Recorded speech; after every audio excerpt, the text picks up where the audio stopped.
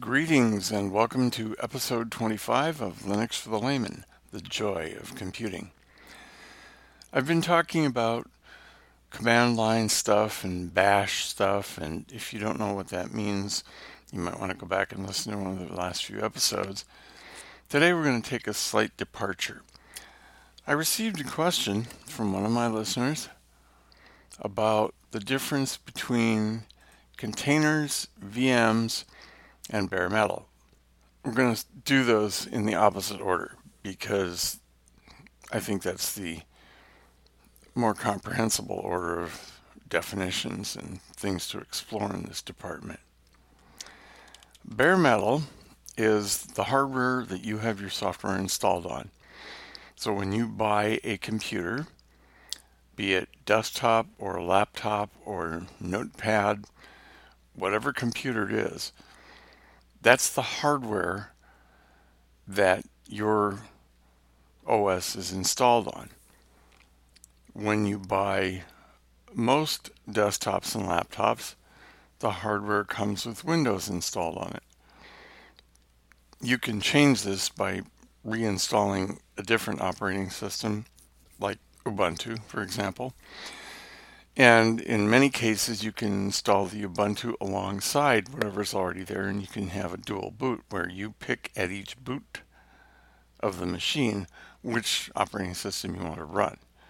Personally, on my desktop, I run Linux only. I run Xubuntu, and I'm very happy with it. On my personal laptop at this time, it came with Windows 10 installed. The laptop has a built-in solid-state drive. It's one of the really small ones, so if I want to replace it, I have to take out the one that's in there and put in a new one. That new one won't have Windows on it. Now, given that I'm an Xubuntu person, that's not really that big of a deal. But there are two considerations I have. One is that constitutes a change to the hardware that the manufacturer did not put in, and it voids the warranty. I don't really want to do that. So I installed Xubuntu alongside Windows by splitting up the hard drive into a Windows partition and a blank partition on which I installed Xubuntu. Arguably, that might be considered a hardware modification, but I think it's overstepping the definition of hardware modification to say that repartitioning the data on the drive and putting other data on the drive would constitute a hardware change.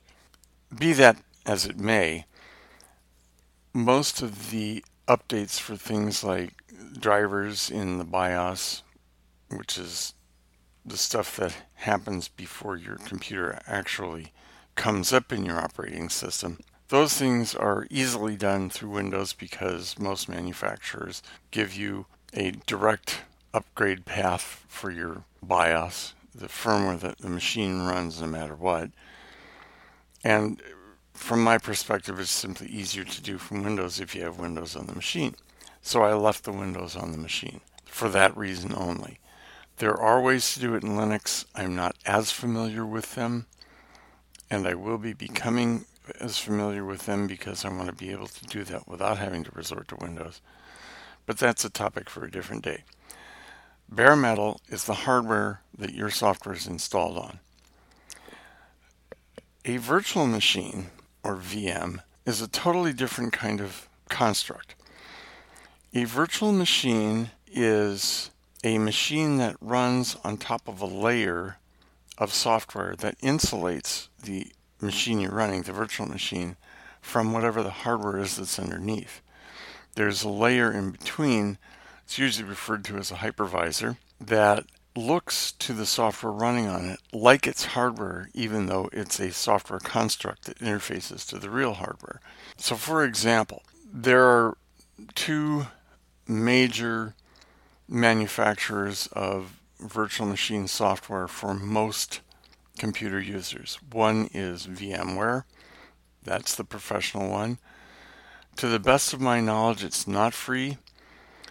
They do have a free version out there that I personally found confusing enough I didn't like it, so I don't use it.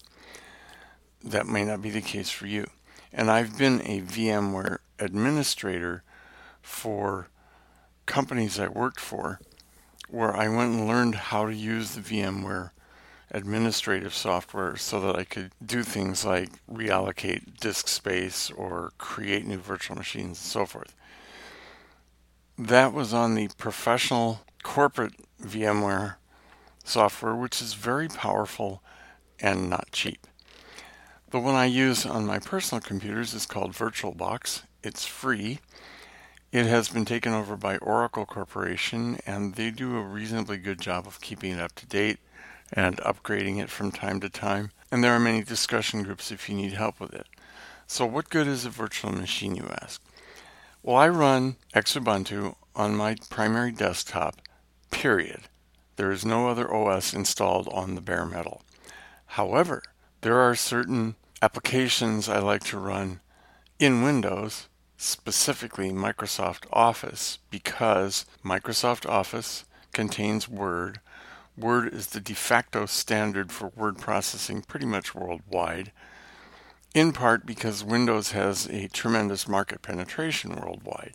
And they have penetration in all areas of Office type software: document processor, spreadsheet editor, presentation software like PowerPoint.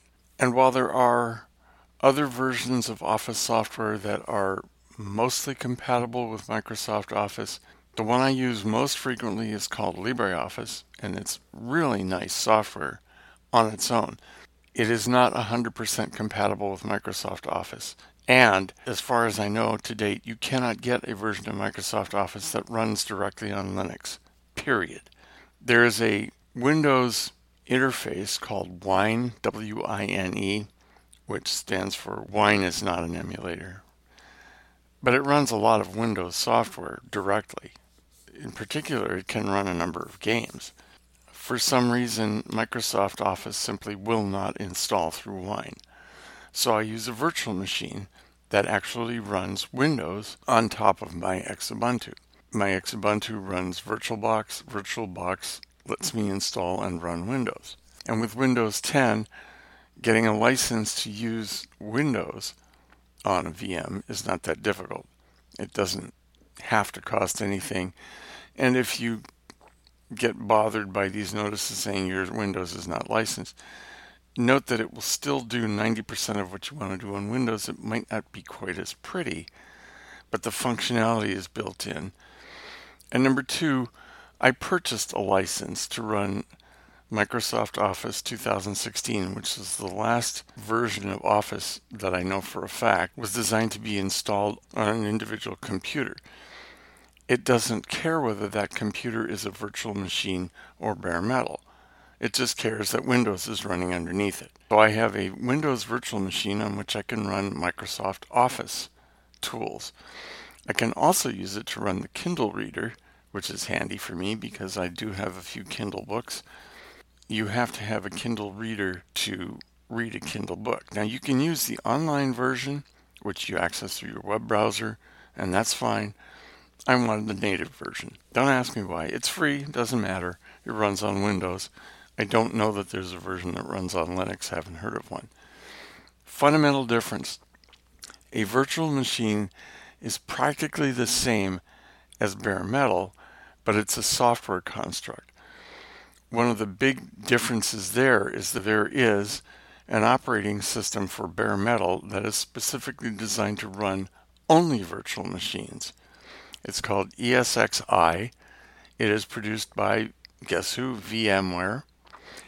And what it does is it has a minimal amount of management, so you can spin up virtual machines. You can spin up lots of virtual machines, and it will manage them and apportion your hardware resources accordingly and so forth. VirtualBox will do that as well. The difference is VirtualBox is a full-blown application that runs on top of your OS. If you put ESXi as your OS, it's not that useful per se, but you can use it to install multiple virtual machines, and they all have their own little environment. One of the bigger advantages to virtual machines is that what happens in the machine stays in the machine. So if it has a malware attack, or if it breaks down and stops functioning properly, That breakdown is inside that virtual machine. It doesn't affect your home operating system that's running underneath. I've been using VirtualBox in the last few days to do some testing of Xubuntu release 22.04, which is the most recent version. It just came out. It's going to be the next long-term support edition of Xubuntu. That won't happen until August, when the first, what they call point release, comes out, where they fix all the presentation bugs that are known issues in the .0 release. And at that time, it will offer an upgrade to the 20.04 users who are already on a long-term support edition. Do you want to upgrade to the new one? I haven't decided whether I want to upgrade my desktop yet, because my desktop is not running 20.04, it's running 21.10, which is the version that came out in October of 2021. And I needed that because the hardware I put into my machine recently, around November of 2021, doesn't run anything older than Ubuntu 21.10 because it's newer hardware, newer CPU, and the older versions don't run that hardware. Again, this is another difference between bare metal and virtual machine. The virtual machine insulates the system running on it from the real hardware underneath.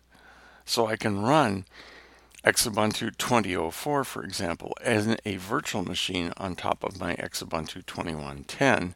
The virtual machine is insulated from the hardware differences, so it doesn't care what the real hardware underneath is. A container is a different type of construct for insulating applications from the hardware that's running underneath. Why would you want to do that? Well, a container has a complete operating system and library support and an application, or maybe more than one application, contained within it. The difference is that what runs in a container is safer than what runs, for example, on the bare metal hardware outside of the container. What is a container? Let's go to Red Hat and see what they say, because they're the ones who came up with one of the primary packages that runs a container. It says Linux containers are technologies that allow you to package and isolate applications with their entire runtime environment, all the files necessary to run. This makes it easy to move the contained application between environments, development, test, production, etc., while retaining full functionality. Containers are also an important part of IT security. By building security into the container and defending your infrastructure, you can make sure your containers are reliable, scalable, and trusted. And you can put more than one of the same container on one machine. Containers can be set up to talk to each other. The primary benefit of a container is it's a software construct, sort of like a miniature virtual machine, in that the environment inside the container is fully contained. It's complete. It runs your application or your set of applications that have no effect outside the container, unless you set it up that way. But the idea is you can have a relatively safe installation of an application if it's in a container that won't damage your data, it won't extend the suffering from a potential malware attack, things like that. So bare metal is the hardware your system is running on. Virtual machine is a software construct that looks like a real machine to the software running on it, but it's insulated from the actual hardware you're running. And a container is one step further in that it's usually smaller because you don't include the entire operating system and all the libraries. For the container, you only include those parts of the system and the libraries you need for your application to work. So it's smaller, it starts up faster, and it's portable. Virtual machines are portable.